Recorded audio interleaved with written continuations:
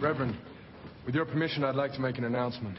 Young man, this is a house of God. I understand that, Reverend. I apologize.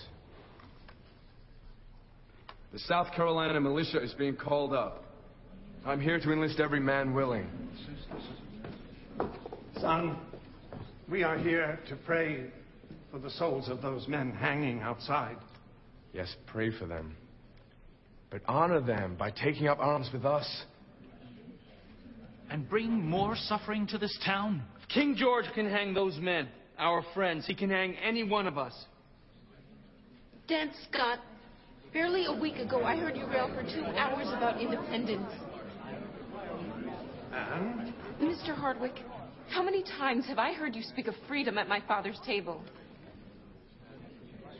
Half the men in this church, including you, Father, and you, Reverend, are as ardent patriots as I.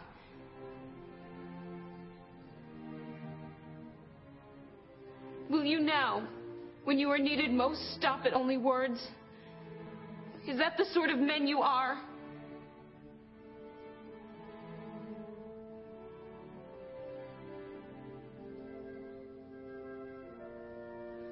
I ask only that you act upon the beliefs of which you have so strongly spoken and in which you so strongly believe.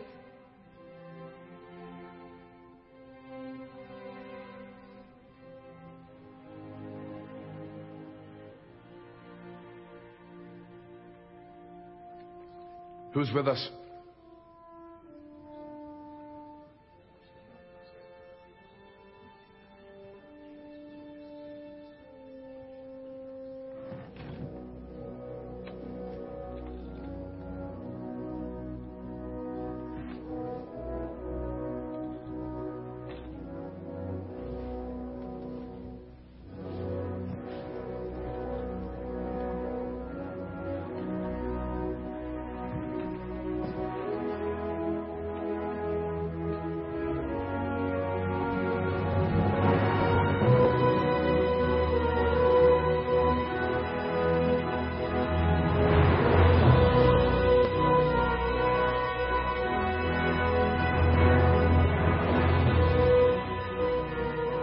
Clip was from a movie called The Patriot. Perhaps you saw it. It was about America in her inception, the Revolutionary War, about how men were rising up across the countryside to stand for their nation.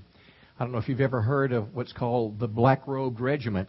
It's a true story about how literally ministers across pulpits across the eastern seaboard, they would preach in their robes, and underneath their robe was their uniform when they went to fight in the Revolutionary War. But I want to ask you this question. That clip, as it started, it's kind of like being at home sometimes. You've got to give it a couple starts. But what made those men? Now, when they got to church, they saw that some of their friends were literally hung by the neck by the British. So you see your friends there, you're going in church, then you know that it could happen to you. Now, I want to ask you this question. Why would the scene change like that? Why would these men, knowing that they could be killed just like their friends were, why would they be willing to stand up and say, I will fight for America? I'll tell you why, friends. It's because they had a conviction that freedom was worth dying for. Can I say it again? They had a conviction in their heart that freedom, that liberty was worth giving their life for. Now, this word conviction is what I'm going to speak about this evening. Convictions define what's important to us. Convictions cause us to make sacrifices. Convictions make us stand up when wrong is being done or an injustice. Our faith, our unshakable faith, is founded on biblical convictions. And as Christians, we're willing to pay a price for what we believe. Somebody say, praise the Lord. And I started a series last week called Unshakable Faith. And if you were here last week, we talked about the biblical character Joseph. Joseph was a man who had this unshakable faith. And the key word we looked at last week was the word waiting. Joseph literally waited 22 years for the promise that he had as a 17-year-old boy before he actually saw it fulfilled. And the sense was that unshakable faith helped him to wait. Well, this evening I want to talk about conviction. And conviction, founded upon the Bible, gives us courage to stand up for what's right and to resist what's wrong in the world we live today. And how many know all of us, whether we're Christian or non-Christian, everyone needs convictions in life. Everyone needs to have that set of principles and values that define us, that we stand up for, and that gives us meaning to our lives. This evening we're going to speak about a little Old Testament, a little New Testament. We're going to look at three guys in the Old Testament that embodied conviction: Shadrach, Meshach, and Abednego, Daniel's three friends. And then we're going to look at a little contrast in the New Testament at a man named Stephen. Well, we're going to look at these biblical characters who had conviction based on God's Word and were willing to stand up for what they believed. I want you to turn your Bibles with me to... Actually, why don't you make your way to Daniel chapter 3. I want to share just a little bit more background, for it's 1 Corinthians 16, verse 13. Now, by the way, all of our messages and our services you can find on our webpage, churchintherock.org. You can download it to your phone. You can listen to it. You can watch it. But 1 Corinthians 16:13, let's talk just a second about this word conviction again and understand it, because there is power in conviction. The Message Bible says in 1 Corinthians 16 to keep your eyes open, and what's it say next? Hold fast to your convictions. Keep your eyes open, hold tight to your convictions, give it all you've got, and be resolute. Give it all you've got, and be resolute. Hold fast to your convictions. Now, convictions by definition simply mean a strong persuasion or a belief. The conviction is a set of principles that you live by, and everybody's got them. Modern day politicians have convictions too, and their convictions is pretty much, I'll lick my finger, I'll see which way the wind's blowing, and that's what I'm going to believe today. Whatever I have to say to get what I want, that's what's important to me, and that's my conviction. Well, how many know we as Christians view things a little bit differently? This idea of convictions gives us stability, it gives us staying power. When your beliefs are grounded in the Bible, when they're grounded in the Word of God, it gives you the courage to stand for what's right. As a parent, the conviction that you have about how your children should live. Guess what? Your kids are going to encounter things that they're going to pick up at school or on the television, the internet, and they'll try to bring that in your home and into your family life, and you'll simply say, you know what, that's not the way we live here. That's not the way we dress. That's not the way we talk. That's not the kind of music we listen to as Christian people, and that's a conviction that you help shape your child with. Well, how many know that's every parent's responsibility, is to shape the convictions of their children? And similarly, it's the responsibility of every Christian to stand up for convictions that are based in God's Word. Now, history is filled with examples of men and women who had strong conviction. Back again to the Revolutionary War, it was 1775. You remember a man named Patrick Henry, his famous speech at the Virginia Convention.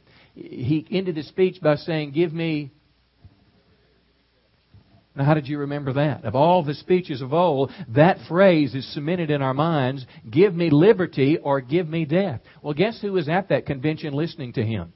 It was two men who would be presidents. One was George Washington, and the second was Thomas Jefferson. They were there as Americans were trying to decide, is our freedom an important enough conviction that we would stand to whatever we might have to face? Any former Marines or existing Marines here? Let me see your hand. Any Marines? Okay, I see a couple here. You'll remember this, Article 1 of the Marine Code of Conduct. I am an American, fighting in the forces which guard my country and our way of life. And listen, I am prepared to give my life in their defense. First thing, first article that they would, as a Marine, I believe in my country. I believe in the system of values that give us shape as America. And I'm willing to, my conviction is, give my life if I have to for the sake of my country. Now, listen, conviction led Jesus to the cross. It was conviction that led the early disciples to abandon their businesses like Peter did. He left his business. Many of the disciples did, and they did it to follow Jesus. It was a conviction that following Christ was worth the cost. Now listen, most convictions that we have in life are not life-threatening. But how many know we all need to have convictions that define our lives, define our families, and define our churches? Good time to say amen. Say, I'll preach better and probably shorter if you amen a little louder. How about that? Conviction. You should, hopefully, I have a conviction about drugs. I mean, there was a time in my youth where my conviction was different. But my conviction today is my body's the temple of the Holy Spirit, and I'm not going to defile it with drugs. I'm not going to allow myself to live a life of drunkenness because the Bible warns me against it. It actually tells me to be filled with the Spirit. How many know if you're a young person, a single person, or a married person, God has sexual standards and boundaries that He's given to all of us? And how many know those convictions, those boundaries become our convictions? If you're single and not married, I hope you have the conviction is that you're going to be sexually pure until you marry. If you're here and you're a married person, I hope your conviction is, as a man, that you're going to love your wife. Yeah, and that if you're a woman, that you're going to honor and respect your husband. See, that's rooted in the Bible, and these are convictions that are part of this unshakable faith that define our lives. We live in a world today that religion is kind of eclectic. You kind of make it up as you go. You take the things you want and you resist the rest. Well, listen, that's not what we believe. That's not what this church stands for. We believe the Bible is true from Genesis to Revelation, and God's commandments are not suggestions. Come on. They're commands, and they become convictions whereby we live our lives. Now, let's go to Shadrach, Meshach, and Abednego now. Go to Daniel chapter 3, and we're going to spend most of our time with them this evening. That's a lengthy chapter, and I'm going to summarize it a bit. But Shadrach, Meshach, and Abednego were 3 Jewish men, and they came to this place of slavery, to Babylon. They came with Daniel.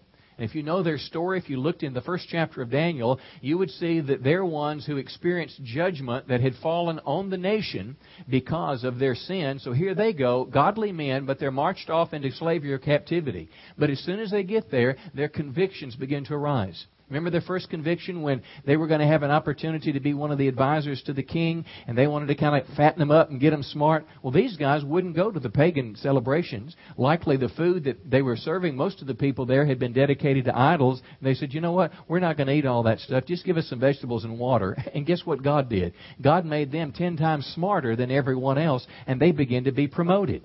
Well, here they are. They're in a difficult situation, but they show conviction. It's courage. It's backbone. They show it from the get-go, and they make a stand for what's right. And it seems like in this book, each time they make a stand, God promotes them further because of that. If you read I think it's chapter 2 in the book of Daniel, all of a sudden this crazy man Nebuchadnezzar has a dream in the middle of the night, and basically he says this: if you guys can't interpret it for me, my magicians and astrologers, I'm going to kill the lot of you. Well, lo and behold, Daniel's there. Daniel prays. God gives him the answer. And this pagan king Nebuchadnezzar says, you know what? If God's hand is on you like that, then I'm going to promote you and give you a position of power. So here again, God is promoting these guys up the ladder as they go. Well, now we begin chapter 3, Shadrach, Meshach, and Abednego. They're kind of in mid-level government in terms of their culture and society. In verse 1, King Nebuchadnezzar made a gold statue 90 feet tall and 9 feet wide. Now, that was a lot of gold. And how many know at $1,300 an ounce, you'd be a wealthy man today? 90 feet tall. So probably what? 4 times as tall as this building is. 90 feet tall, 9 feet wide. And then a herald shouted this: people of all races and nations and languages, listen to the king's command.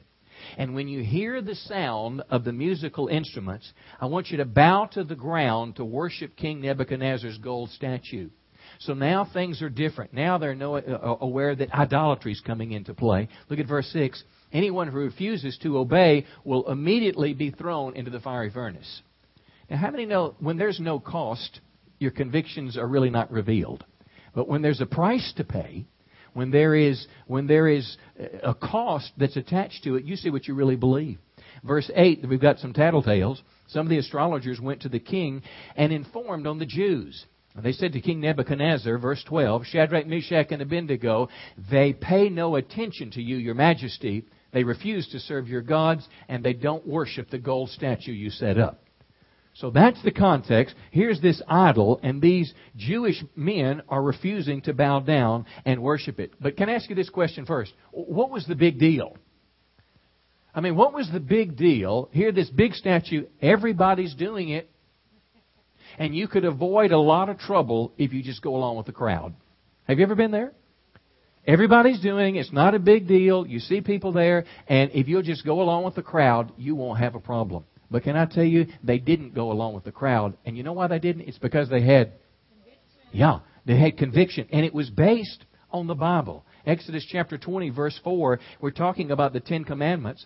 God had told the children of Israel, and it was written on stone, where God said, you shall not make for yourself an idol in the form of anything in heaven above or earth beneath or the waters below, and you shall not bow down to them or worship them.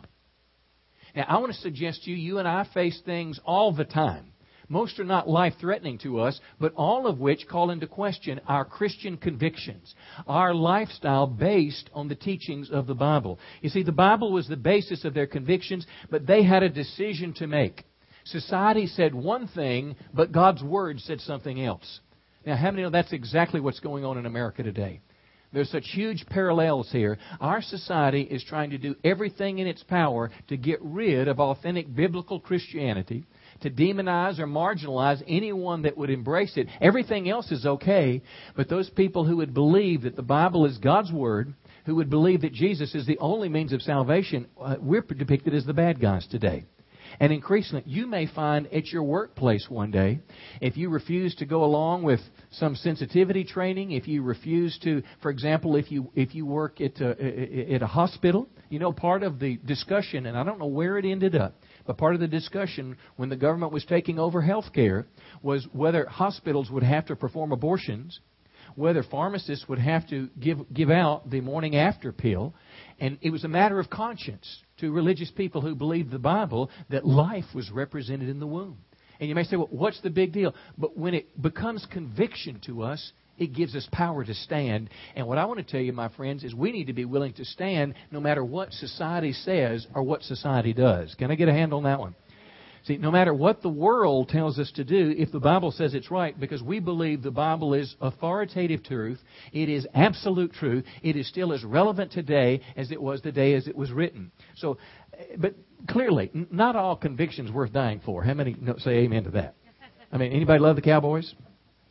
And how far are you going to go with those Cowboys? Okay, have convictions for your ball team, but listen, at some point, enough's enough. Have you known anybody that worshipped a sports team? Maybe you used to worship a sports team.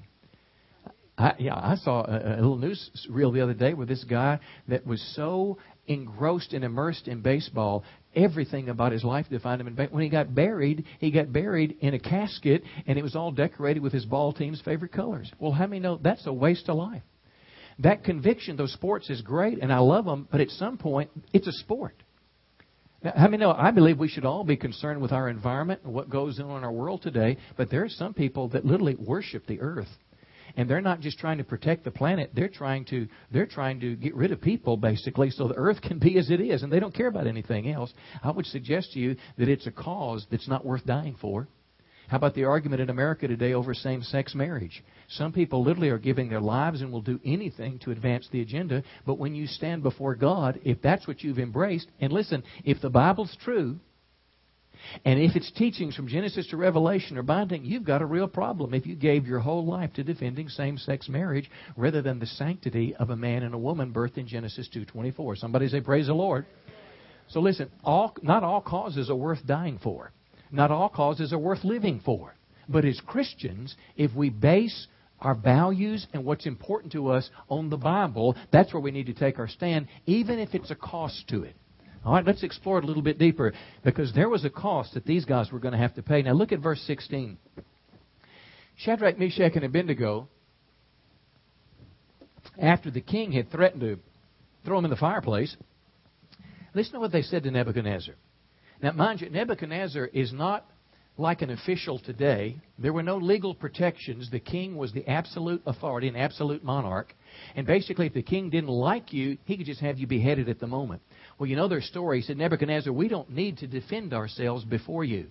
And listen to this, conviction speaking. If we're thrown into the blazing furnace, the God whom we serve is able to save us. Now, that's powerful faith, isn't it? That if I lose my job with you, sir, the God that I serve is able to give me another job.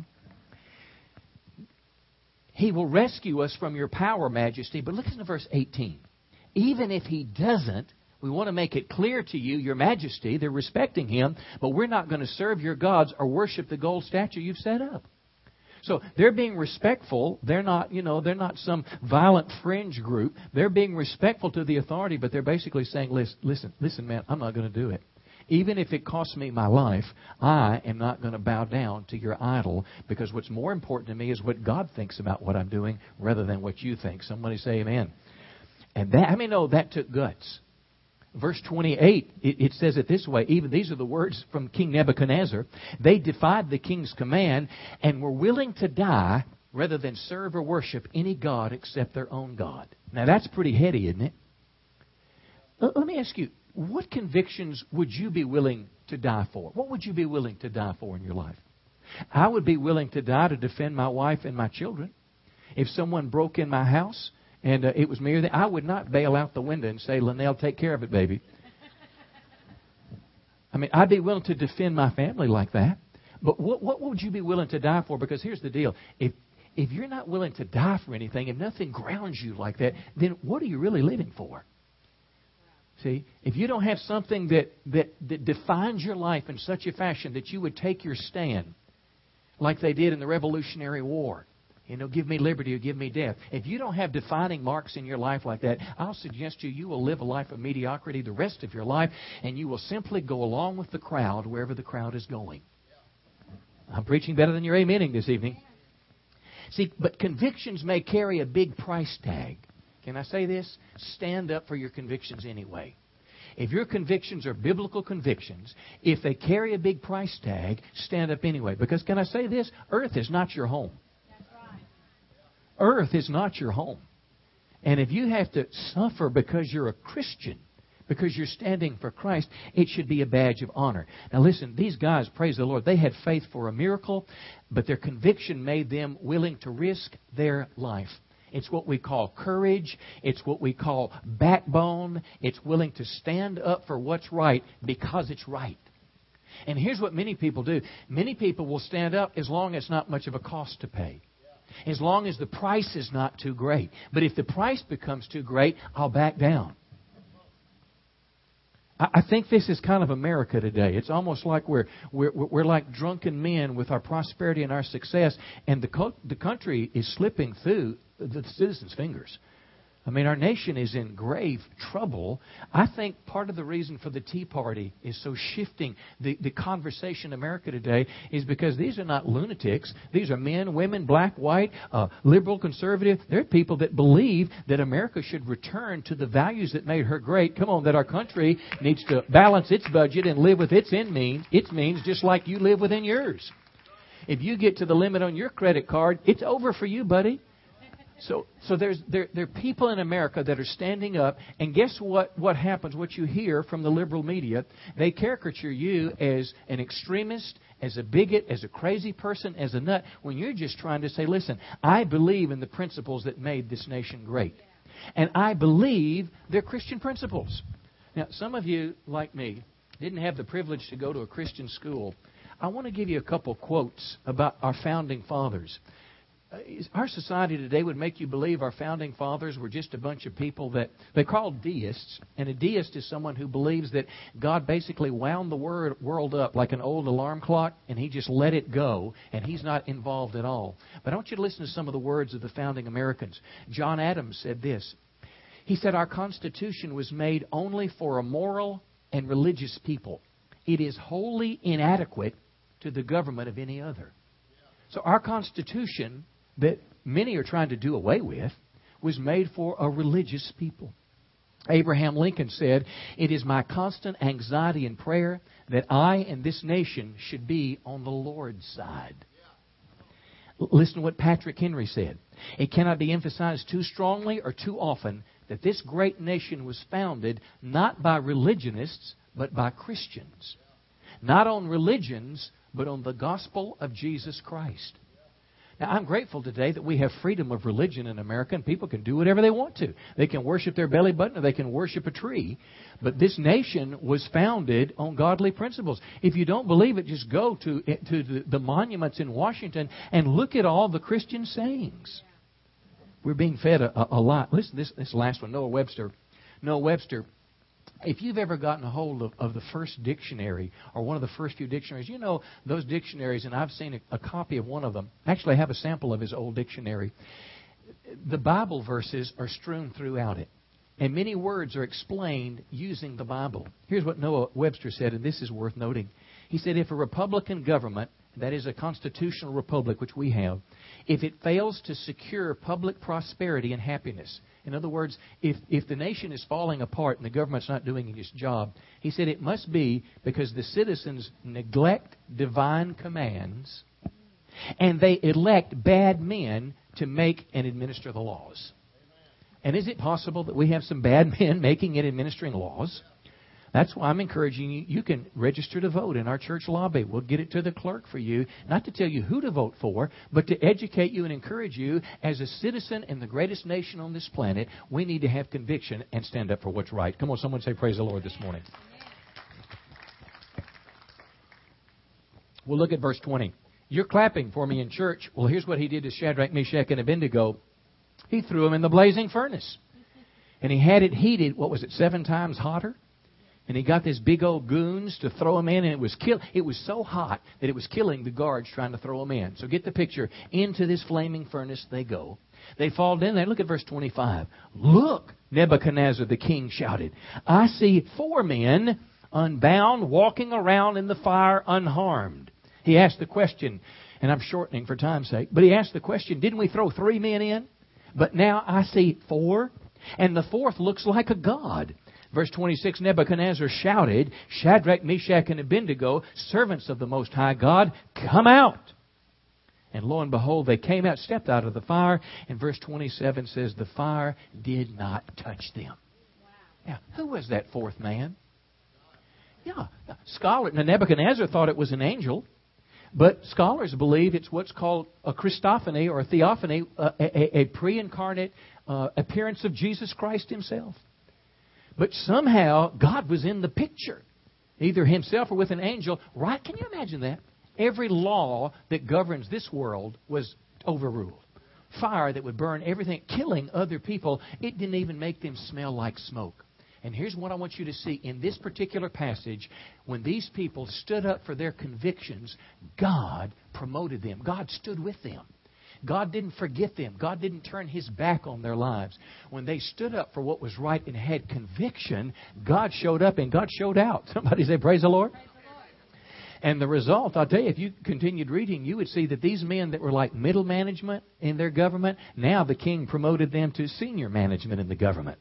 And not only that, and here's the most important thing in this passage is that God was exalted among a pagan people and the kingdom of God was advanced.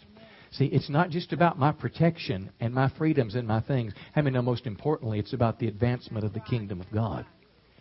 And if you just looked at in a couple chapters, if you keep reading Daniel, you see the same thing happens to Daniel when the king makes another crazy command and says nobody can pray.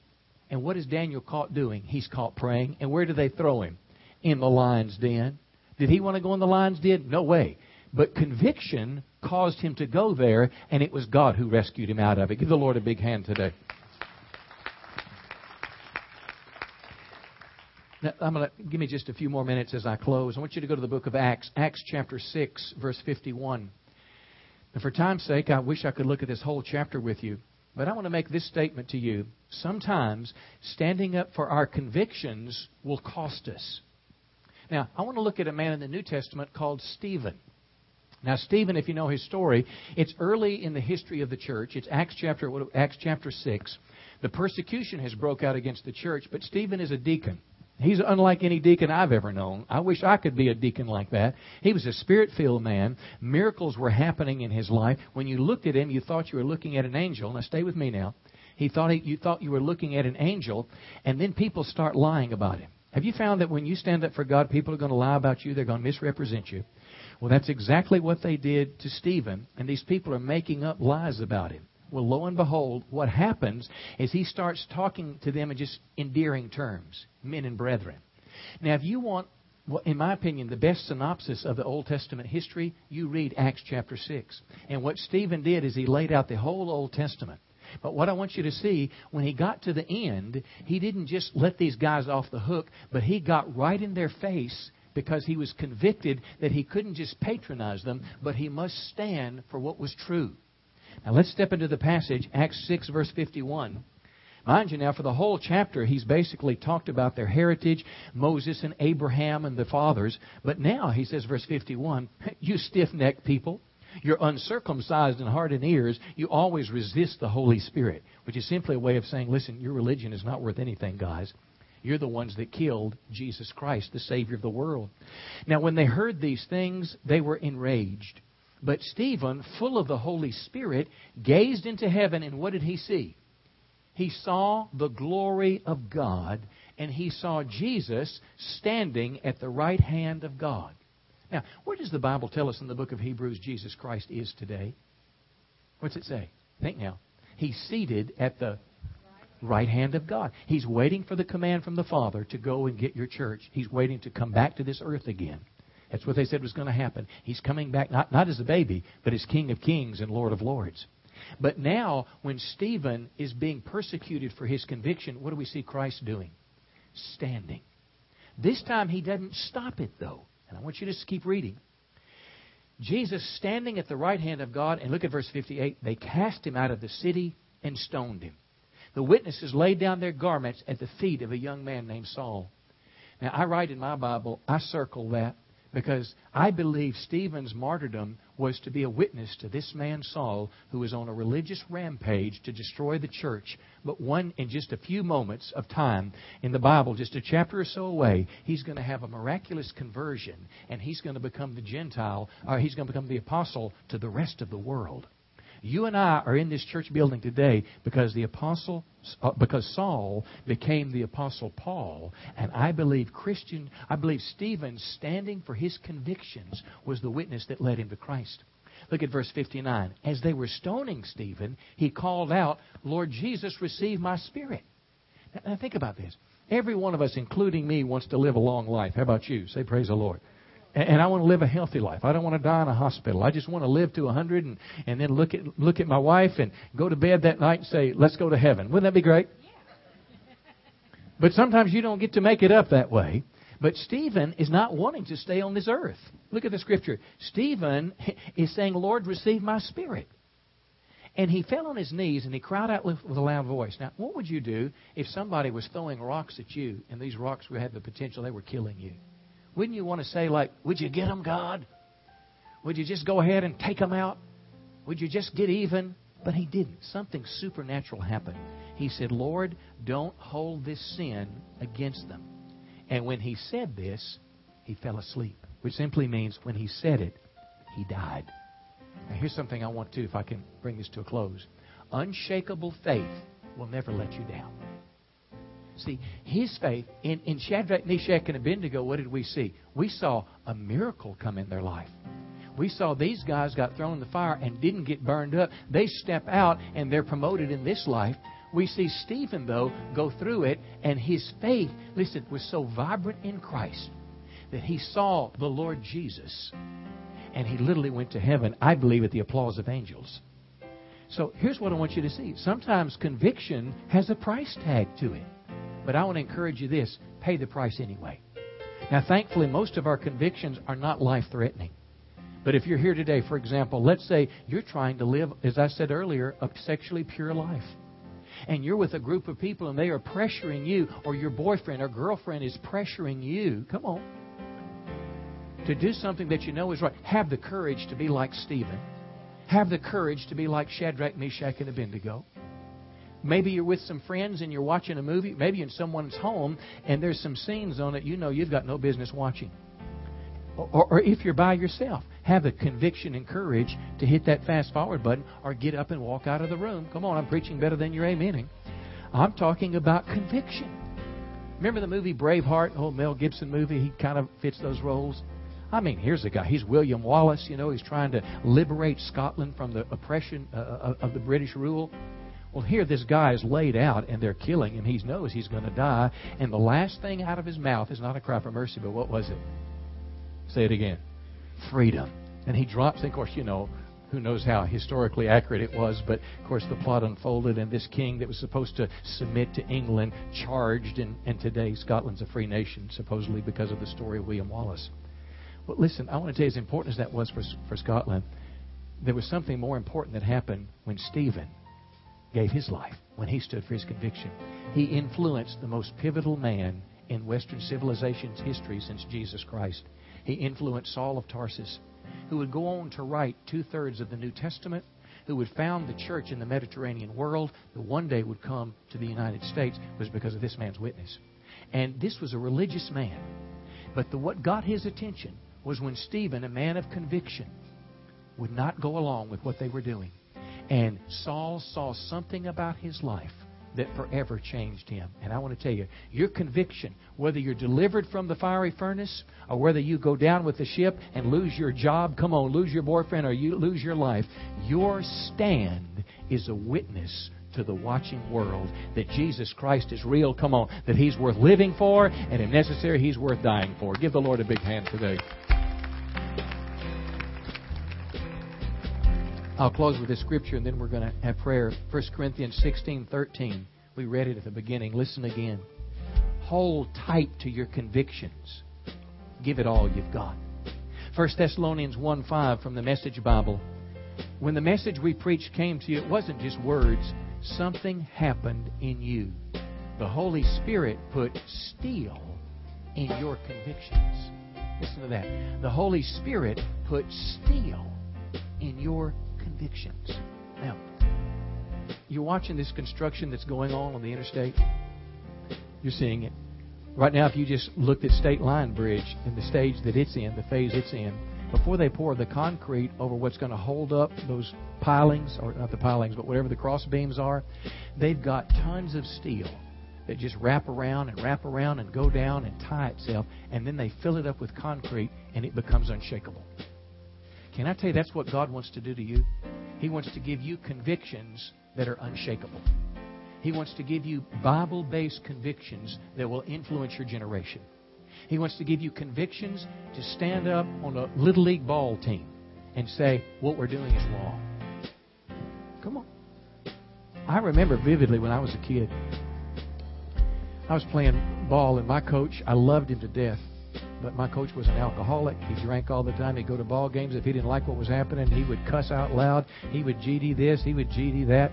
And I remember this man standing up in the stands and said, "Sir, would you please not talk that way? We didn't come here to be offended by what you're saying. We came to watch a ball game. Act like an adult."